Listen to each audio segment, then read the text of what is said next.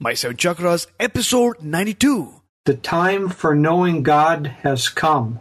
The seven chakras, swirling vortices of energy, positioned throughout our body from the base of the spine to the crown of the head. For thousands of years, this ancient wisdom has been passed on from master to disciple. What are the functions of these energy centers? And could these chakras help you unlock your destiny and find your true purpose? Welcome to My Seven Chakras. And now, your host, Aditya Jai Kumar.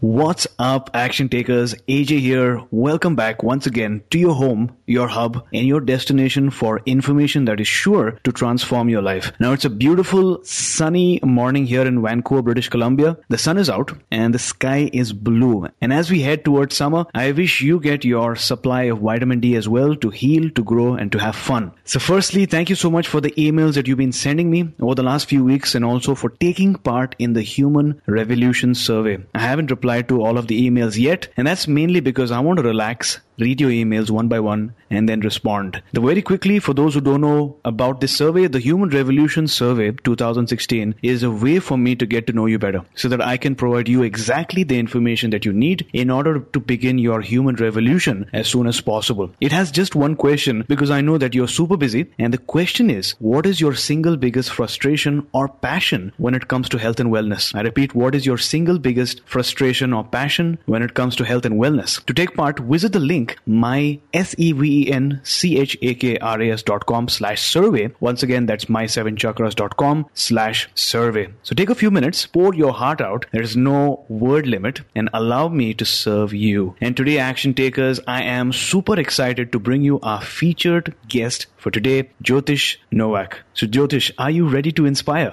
I absolutely am. Wonderful. So Nayaswami Jyotish came onto the spiritual path in 1967 when he met Swami Kriyananda, a direct disciple of Paramahansa Yogananda. In 1968, Swami Kriyananda founded Ananda World Brotherhood Village in California, one of the most successful intentional communities in the world. Jyotish served the next 10 years as Ananda's general manager. Before Kriyananda's passing in 2013 of April, he named Jyotish as his spiritual successor. Now, Jyotish has taught and lectured extensively around the world for over 40 years and helped establish Ananda's work in Italy and India. Along with his wife Devi, he serves as spiritual director of Ananda Sangha worldwide. So Jyotish, I've given our action tribe a short intro, but feel free to take a minute and tell us a little bit more about you.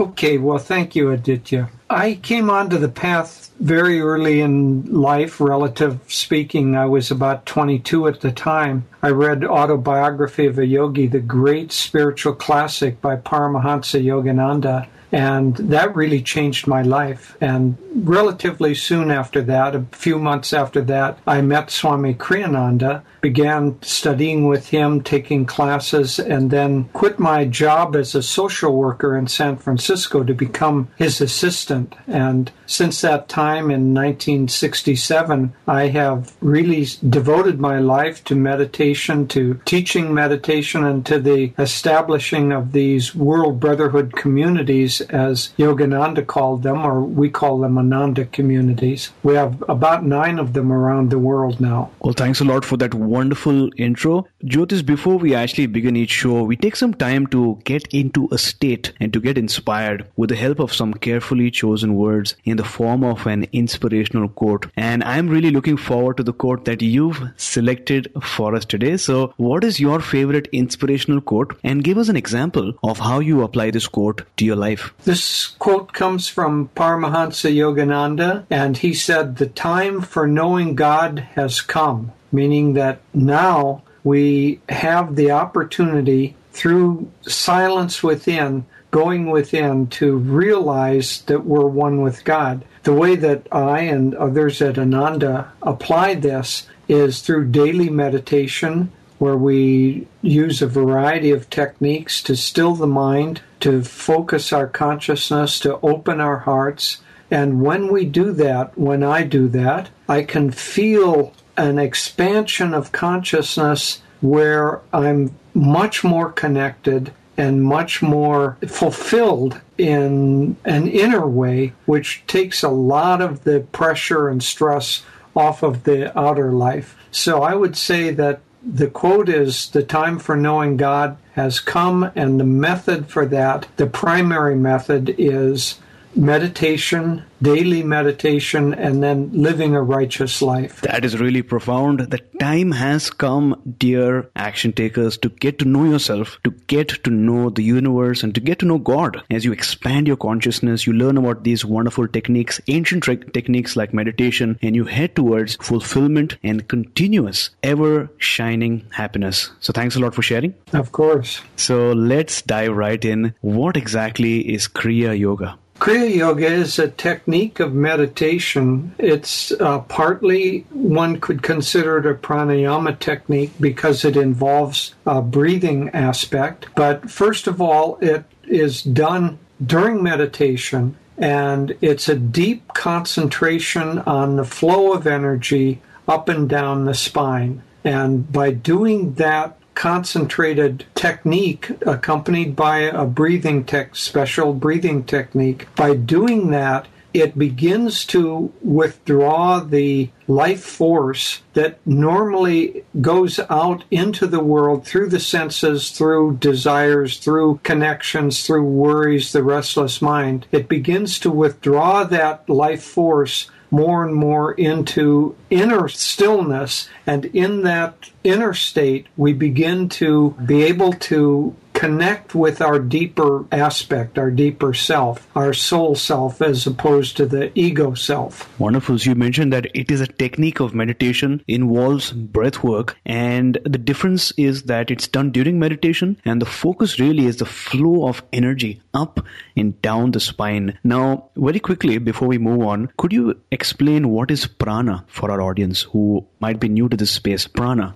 Yes, prana is considered to be the universal field of energy. Okay. And so it's conscious energy, not just energy in terms of what we think of as sunlight or some impersonal form of energy, but this is the conscious energy through which the universe is created. Then when that field of energy, that ocean of energy that we live in, when that is inside our own body, creating the cells, the process by which we are born into this world, the bodily processes of respiration, digestion, all of that, all is done by the flow of this pranic energy. And so the technique of Kriya Yoga helps us become aware of that prana and be able to bring it under our conscious control. Beautiful. Now, for someone new to meditation, new to yoga, and new to spirituality in general, who was or who is Paramahansa Yogananda, and what really was his mission here in the West? That's a very interesting question, and he was a very, very important figure in the change of consciousness in the West.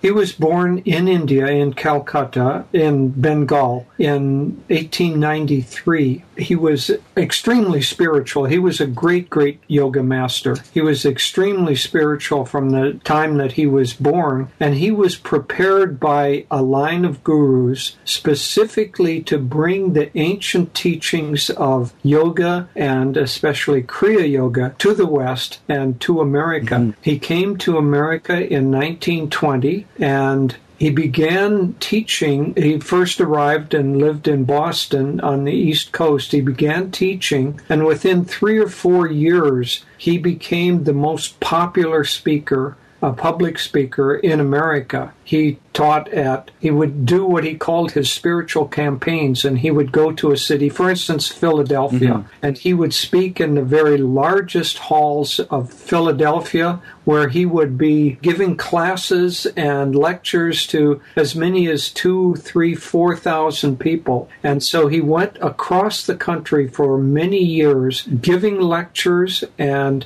teaching class series in how to meditate, and also the class series that led up to a Kriya initiation. And in this way, he just magnetized the consciousness of America. He really is responsible for the introduction in a deep way of the teachings of yoga and the teachings of meditation into the West. And so he lived in the West from 1920 to 1952 when he passed.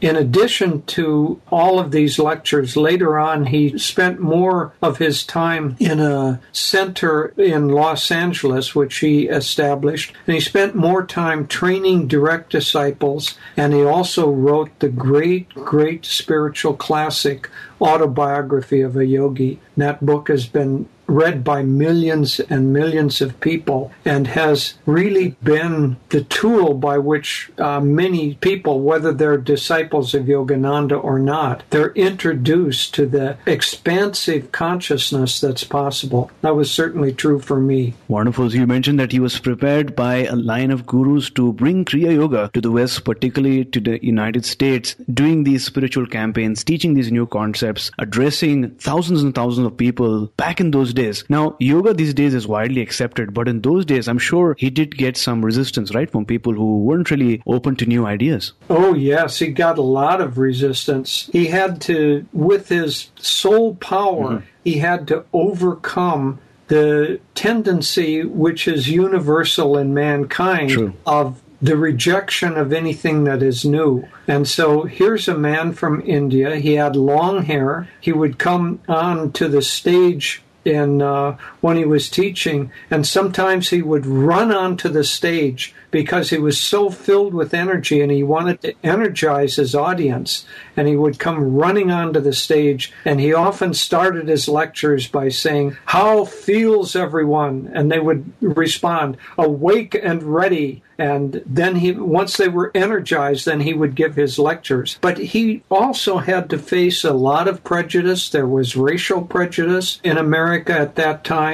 And so he faced racial prejudice. He faced religious bigotry. He faced a lot of resistance as anyone needing to introduce something new into a country would face. But he was such a positive force. He didn't concentrate on, political action or fighting against. He just put out such enormous positive energy that people soon, and hundreds of thousands attended his lectures. And so his reputation was very large and very positive by and large. Wow. Truly, truly inspirational. So action takers, soul power, determination, and dedication to make a change no matter what. Now, for somebody listening to the show, what are some of the benefits of learning Kriya Yoga? Now, if you could break them down into short term and then long term as well. Okay. Well, because Kriya Yoga is a part of meditation, the learning to meditate is for the mind and consciousness just as important as physical exercise or right diet or any of the other things that we do to take care of ourselves. So man is a triune being. We have a physical body, quite obviously.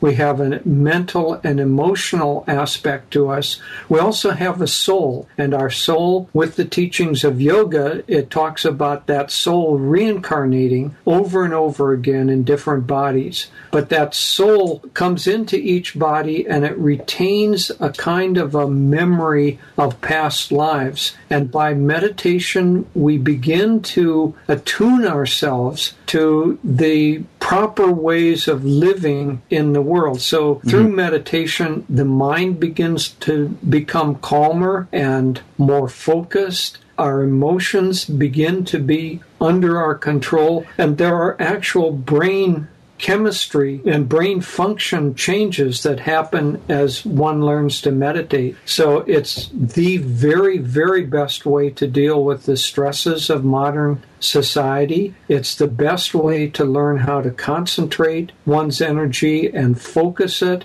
and through the continued practice over a long period of time, one becomes very much in control of one's own emotions, of one's own decisions, of one's own life pattern, instead of just being like a cork floating on the ocean tossed by the waves, we become like a powerful ship that can cut through those waves. Wonderful. So I love that you mentioned that meditation is like exercise for the mind and action takers, just like if you don't go to the gym for a couple of days or for weeks together, especially if you're used to going to the meditation, exercising, doing some weights or cardio. If you don't go to the gym, you might get tired and unhealthy. When you don't meditate, you are definitely missing out on a level of calm, on a level of peace that is really good for your body. So based on what I've heard, Kriya Yoga involves some amount of breath work and visualization. And I know that you hinted at the process a bit, but my question is, from start to finish, what really happens during a single Kriya Yoga session?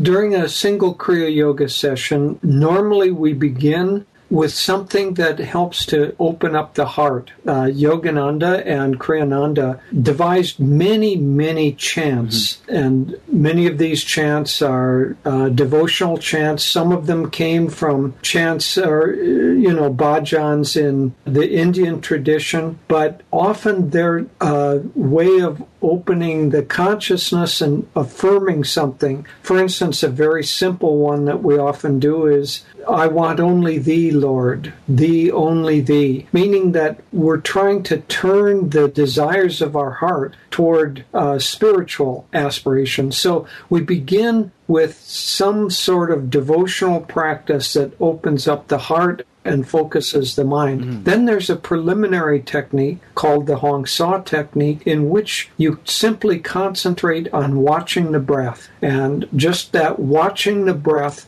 and the mind is naturally restless. It's just the way that our minds are built. By having a focal point on the breath, which is interior to us, not out into the world, into our busy lives, the businesses, the problems that we have. By focusing on breath, the mind begins to be calm and focused. And then after doing that for some time, then those of people who've been initiated, it takes a while. It takes about a year of preparation to go through the preliminary stages of making sure that your meditation practice is adequate, is regular every day, and you prepare yourself for Kriya Yoga. Then receive an initiation. For those who have received the Kriya Yoga initiation, then they do their Kriya Yoga technique, which, as I was saying earlier, withdraws the life force into the body and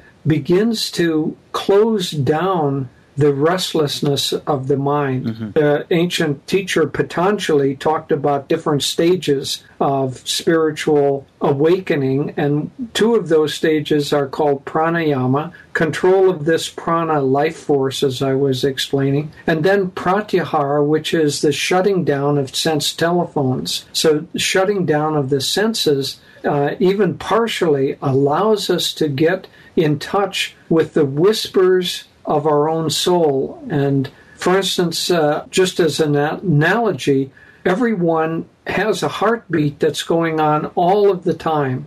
Every second or so, the heart is beating. But how many of us are aware of the beating of our heart? We're completely oblivious to it. But if we were calm and silent and focused, then we can actually feel and hear the beating of the heart. It's like that we have certain levels of consciousness and peace and joy that are there all the time, but we're oblivious to them. When we calm our minds, then we become aware of the fact that we're filled with joy.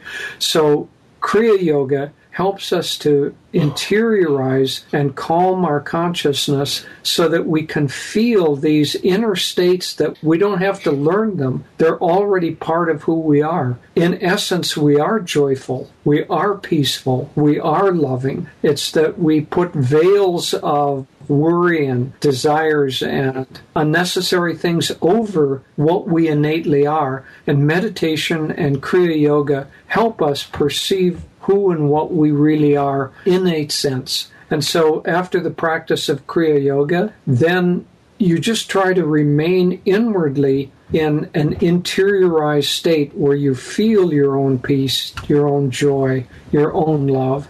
And then people at Ananda normally end their meditation by praying for other people, praying for those who they know who have difficulties, maybe some health issues or whatever. And then in the last year, we have started a practice of praying for world peace. And we do something called the Peace and Harmony Prayer, which you repeat for a minute. Lord, fill this world with peace and harmony, peace and harmony. You repeat that, Lord, fill this world with peace and harmony, while visualizing the world being filled with light, filled with love, people connecting and not hating each other, but being positive. And then after a minute of repeating that, then you say, Lord, fill me with peace and harmony. Peace and harmony. You do that for 15 seconds. And this practice is sending out waves of peace and harmony into the world that can be very, very helpful. I noticed that you asked a really powerful question in your response, which is how many of us are aware of our heartbeat? And that's so true. Without the heartbeat, we can't survive. But sometimes we really take it for granted. We don't take time to think about it. And it's like we are oblivious to our own heartbeat that's beating and beating and beating so that we can survive. So thanks a lot for that wonderful response. Let's talk about life today. A challenge that a lot of people face these days is stress or anxiety. Now, we do have devices, we have gadgets and technology that are supposed to free ourselves and save us time, but it seems like we've gotten busier than ever. And deep down, some of us wish that we have 36 hours instead of 24. So what are some of the reasons why people experience stress or anxiety? Well, there are many reasons that we feel stress or anxiety, but some stress is actually helpful. For instance, if you had mentioned going to the gym and doing some weights or some cardio or something like that, we purposely put the body or the muscles under stress, and then the body responds. The muscles grow stronger. If you do cardio, the body responds by expanding, creating new blood vessels, new ways of delivering oxygen to the muscles. And so that stress is helpful. But the problem with other kinds of stress is that one, you don't have it under your control, and secondly, there's no way out of it. You go to the gym, you do your workout, then you stop. If you had to lift weights continually, hour after hour, day after day, it would break down your body. It wouldn't be helpful. And so the kinds of stresses that we find ourselves under with work, with demands of family, with all kinds of other difficulties is too much continual stress and no relief from that. And unfortunately, our technological gadgets, cell phones is a perfect example, which are meant to help facilitate life. They, in fact, open us up to continual levels of stress. And so one of the things that we simply have to learn to do if we're going to be healthy is to take a break from all of the outward demands. That's another reason to meditate. If you meditate for an hour or two a day and disconnect from, even if you meditate 5 minutes, you disconnect from that constant level of stress. I don't want to say that meditation is like sleep, because sleep, of course, is we go into an unconscious or subconscious state. But in this sense, without sleep every night, without disconnecting, we would go crazy. And so we're built in such a way that we have to disconnect from pressure and from stress. And so meditation helps us do it consciously and helps us have it under our own control. So there you go, action takers. Not all stress is bad for you. Just like you go to a gym, you actually use the resistance, you use the stress, you use the obstacles, and continuously build yourself to take on more stress. The problem is when you have stress levels that you can't really control, that you can't really stop. And as Jyotish mentioned, the solution really is meditation. Now, Jyotish, I've spoken to numerous action takers, both online and offline. And while everyone agrees that meditation is a really powerful practice to overcome the stress, some of them face a challenge. As soon as they try to meditate, meditate, they experience some internal mental chatter and they just can't focus on creating a level of inner silence. So for someone who's tried it in the past but has found it difficult to meditate, how does a person go about learning to meditate? Do you have any advice around this? Yes, I have a number of pieces of advice. One is that everybody has trouble focusing their consciousness unless you have already become a master. And there are very, very few masters in the world. So the first thing is to accept the fact that your mind is going to be restless. So many people that I know who try to meditate, they begin a little bit, they expect that they're off right out of the chute, they're going to become perfectly focused, perfectly calm, and when they find that the mind is filled with chatter, then they get disappointed, they think that they've failed somehow, and they give up. Well, it just is going to be that the mind is a restless creature, and we have to use techniques in order to help bring it under our control. That's why I mentioned that technique of watching the breath. This is one of the very best techniques. It's extremely simple. You simply feel the breath coming in and the breath going out. You make no attempt to control it. You can begin by feeling the cool current in the nostrils as the breath comes in, slightly warm current as the breath goes out. Mm-hmm. And by concentrating on the breath in that way, do that for 5 or 10 minutes, and that will begin to bring your mind under control. You'll find almost everyone finds, well, the mind still wanders, but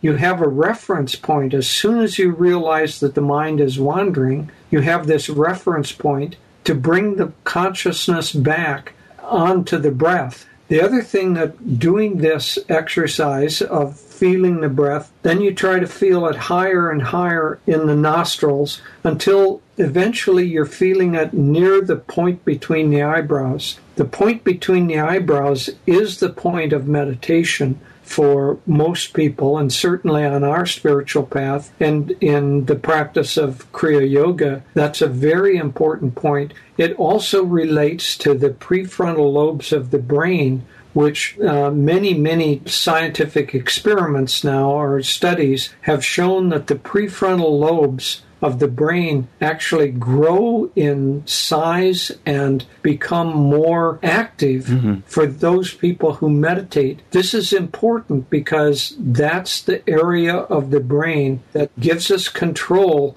and conscious decision and kind of higher discriminatory powers. When that becomes more active, the primitive areas of the brain that produce anxiety or hatred or negative attitudes, one could call it the reptile brain. That reptile brain actually begins in meditators, it begins to calm down, and in long-term meditators, it is very hard to arouse that primitive reactionary part of the brain so that we simply don't have the same kind of negative reactions to things that people constantly have to deal with. That is another stressor in our lives. So meditation and this simple technique of watching the breath can be extremely helpful. So there you go, action takers. Everyone has trouble focusing on their consciousness. Don't give up. Accept that you might drift off when you try to meditate, even though it might be many times. But techniques will help you bring your mind back into control. Just like when you're on an aeroplane, 80% of the time it's off course. But what happens is the pilot has a GPS. So every time the plane goes off course, the pilot brings the plane back onto course, and then you finally reach your destination in a couple of hours. So thanks a lot for that wonderful explanation, Jyotish. Now, for someone listening to this show right now who really wants to build some momentum by taking some action today itself, is there a simple and easy health tip that you'd like to recommend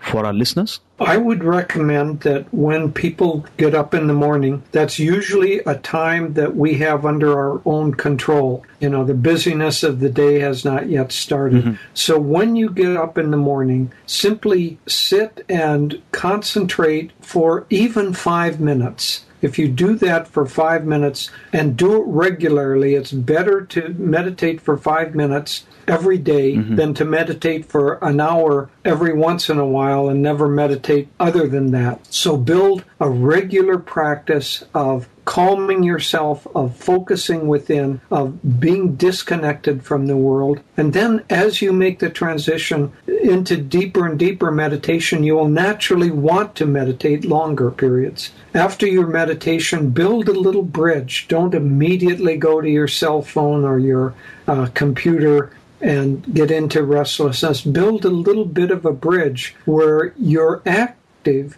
but you're doing your activities in a state of calmness. For instance, go make your breakfast, but stay a little bit calm as you make your breakfast. And if you can learn to hold on to that state of inner peace and calmness that you've experienced in meditation, it's very easy then to recall it during the day when you're under much greater stresses and much greater pressures for restlessness. Well, thanks a lot for that powerful tip. We'll add that to the show notes. Now, courage is not the absence of fear, but rather the judgment that something else is more important than fear. Now, this is a powerful quote by Ambrose Redmoon. Action takers, what I've learned through my journey is that everyone has fear, especially when faced with challenges or obstacles that come out of nowhere. It's just human to have fear about our future and how things might change due to changing circumstances. But the people who move past fear are those who notice it, embrace it, and leap over it. And they do so because they've realized that something else is more important than fear. They've realized their why. So, Jyotish, I'm sure that you are no stranger to challenges or obstacles as well. So take us back to a time when you faced a major challenge. Talk to us about your initial reaction and then how did you overcome the challenge? That's a very good question. Obviously, everybody faces challenges in their life. And Paramahansa Yogananda said that the season of failure is the best time to plant the seeds of success. So the times when we face challenges are actually the times when we're likely to grow most. There was a time in the early years of Ananda community, this was 1976, that we had a huge forest fire. And the forest fire burned many thousands of acres, but it burned the entire community of Ananda. And at that time, we had about 25 homes, many families living here, and it burned down all of those homes. It burned down our home, and what added to our challenge was my wife and I had a baby that was 10 days old at the time of that fire coming. And so I started by trying to save our house. So I was near our house, which was in the woods.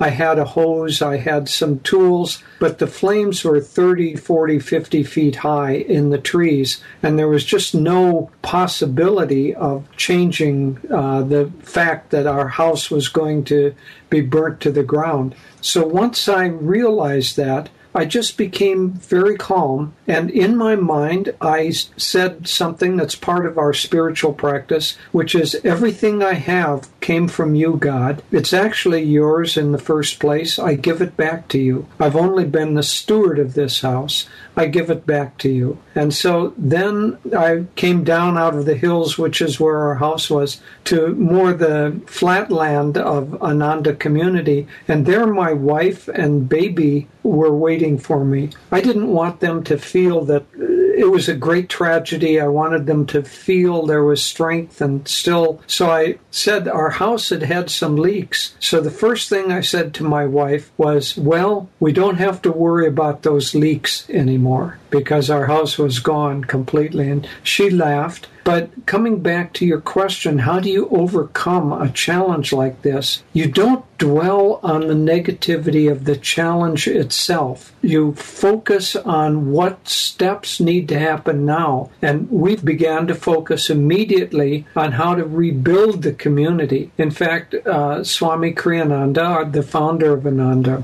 when he saw Devi, my wife, he could see that she was a little shaken by this whole experience. And he said, how do you feel, Davy? Well, that's good. And just walked on. He did not allow her to reinforce the thought in her mind, oh, this is so difficult, this is so terrible, a big tragedy, it's so awful, I don't know what I'm going, all those negative things. He just wanted her to focus on the positive. So when we have a challenge in our life, there's always a positive reaction that we can choose to have to that negative, what we view as a negative experience. If we focus on the positive, one, we will very quickly eliminate the fear and anxiety that's attendant or negativity that's attendant with difficult situations. And secondly, we'll move from negativity to positivity, which is where our future and our growth lies. So looking back now, maybe in just one sentence, what is that one major life lesson that our listeners can take away from your story? When faced with a challenge, look for the positive solution. Thanks a lot for sharing your story. I know going back to a time of a challenge can be really hard. You mentioned that the forest fire had burned down many homes in your area within the Ananda community, really high flames, and there was no way to save it. But you remained calm, you used positive affirmations, and you realized that your family was safe. You didn't dwell on the negativity, but you focused on how to rebuild the community. And I really love the quote that you shared, the season of failure is the best time to plant the seeds of success. So thanks a lot for sharing. And action takers, realize that you are not alone. There are millions of people around the world who have fears, but that's not a bad thing. Once you are aware of your fears and you understand them, take some risk and move past them, because the universe loves you and is always watching over you. And as award-winning author Shakti Gawain once said, the universe will reward you for taking risks on its behalf. So my question to you, Jyotish, is have you found your life's true calling? And if yes, what is your life's calling? Yes, I have found my life's true calling, and that is, for me, the personal search for God within me that takes place primarily through meditation and the techniques of meditation. And then I would say my life calling is the practical application of those in daily living, which is why we created these spiritual communities called Ananda, is to take that theory, that philosophy, and apply it in daily life so that our communities become like living laboratories by which we can prove whether these things actually work or not. And we have proven by 50 years of experience with thousands of people that these are powerful, helpful ways of living. And my life calling is to share that information, the techniques, the attitudes that help us live a happier, freer life with other people. My wife and I travel all over the world sharing these teachings. Wonderful. So was there ever a magical moment in your life beyond which you were certain that your life was about to change? Let's go back to that particular moment. Yeah, sometimes the mind is not open on a conscious level to what needs to happen. And so we get messages through dreams or through sometimes other avenues, but through a dream, a very, very important turning point in my life came. This was soon after Swami Kriyananda asked me to leave my work as a social worker and become his assistant. Mm-hmm. And I knew that this was not just a job change. This was a whole change of the focus of my life. So I had a dream in which I was walking through a meadow and I was carrying a fishing pole, and I knew that I was supposed to start fishing. Now, I had given up fishing because I didn't like hurting the fish with the hook. I'd done fishing as a young boy. In the dream, I came to a cave that had an underground stream, and I threw this line into the underground stream and immediately caught a fish. And as I was carefully taking the hook out of the fish's mouth, I was looking at that fish. Then I looked, and it had changed into the baby Jesus. And so I was holding the baby Jesus on my lap. And the baby Jesus said to me telepathically, "You will never know what it feels like to be a fish by sitting on the bank looking at the stream." Mm-hmm. Turned back into a fish, flopped out of my lap and back into the stream and swam away. And I woke up immediately. This is what's called a superconscious dream. I woke up immediately knowing what that meant, that if I wanted to live the life of a yogi, of someone dedicated to a spiritual search, I would never know what that really felt like, what that really produced in the consciousness by only being an observer of it. I had to enter into it fully. And so I immediately told Swami Kriyananda that I would quit my job and become his assistant, and the rest, as they say, is history. That was nearly 50 years ago. So Jyotish, for someone listening to the show right now, maybe at their home, on the way to work, or maybe at a coffee shop, waiting to find their life's true calling, what is the secret of true happiness, according to you? I would say find a time where you can calm yourself sufficiently so that you are not driven by your current habits and desires and patterns, and calm your heart so that you feel that you're open, truly open, to receive the advice of your own higher self. And then ask your own higher self, what changes do I need to make? And how can I make those changes? And if you are in a state where you can receive that self-given intuitive advice and act on it, that will change your life. Beautiful. And with that, we reach the wisdom round, the final round for today's show. Now, this round is a 4-question rapid-fire round. So, are you ready? I'm ready. Great. So, as you dive into your memories, what is the best advice that someone's ever given you? Meditate every day, even if you only meditate for 5 minutes at a time. So, name a personal habit that contributes to your well-being. I make sure that in the morning when I wake up, I first focus on my spiritual life.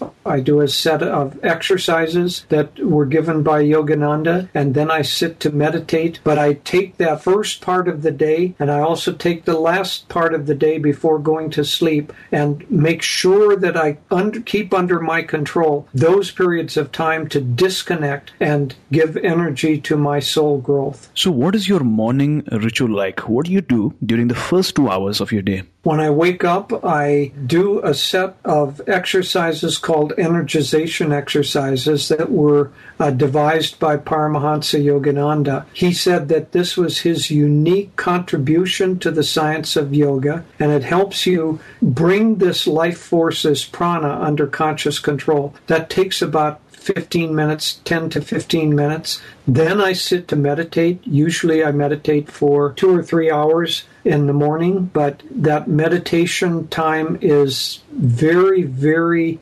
important, and I don't let anything at all get in the way of that. I don't go to email. I don't do anything before I do that because I know it'll stir up my mind. Then after meditation, then when I come out of meditation, I try to spend the first 10 minutes or so maintaining that calm, interiorized state, and then I begin my daily business. And, contrary to what some people think, yogis, they don't have to do anything. Ananda is a worldwide work, and my wife and I are the spiritual directors of that. So we have a very, very busy, very intense work schedule. So I try to do that work schedule, but maintaining inner centeredness and inner balance while I do that. Now, I know that you love reading books and you've read many books in the past, but if you could recommend one book for our listeners, what would it be? If they have not read Autobiography of a Yogi by Paramahansa Yogananda, that is, I would say, the most important book of the last 100 years. So action takers, the links, the show notes, and the insights discussed during this episode can be accessed by visiting our website, mysevenchakras.com/92. That's my7chakras.com/92.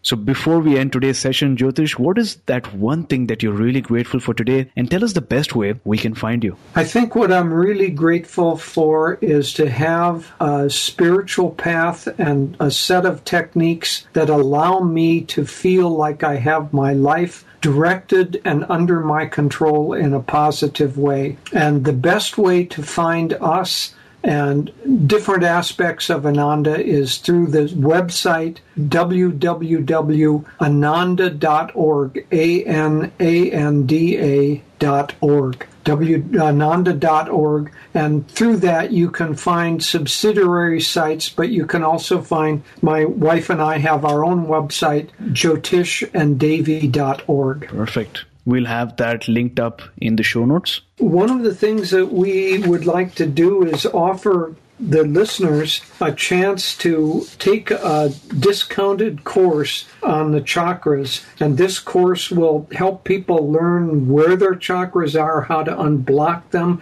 how to increase the flow of life force that we've been talking about, and how to really experience your own inner centers. And so if you go to www.onlinewithananda.org, and then there will be a link to this special offering on the course on the chakras. It's normally a $78 course, but for the listeners, if they use the code BLISS, BLISS, they get that course at half price. Well, thanks a lot for being so incredibly kind. I'm sure that the people listening to the show, people who want to learn more about chakras, about breath work, about meditation, will love this wonderful gift. So there you go, action takers. The course is normally $78, but because you took the time to listen to this episode till the very end, you get a 50% discount. So you get it at $39, and we'll have the link up in the show notes as well. And if you want to learn more, again, the show notes can be accessed by visiting my7chakras.com/92/92. So Jyotish, thank you so much for coming on our show today, talking to us about the power of meditation and the power of Kriya Yoga, and taking us one leap closer to a human revolution. Thank you, Aditya. It was really a pleasure talking with you.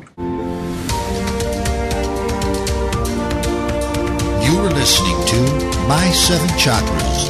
Go to mysevenchakras.com.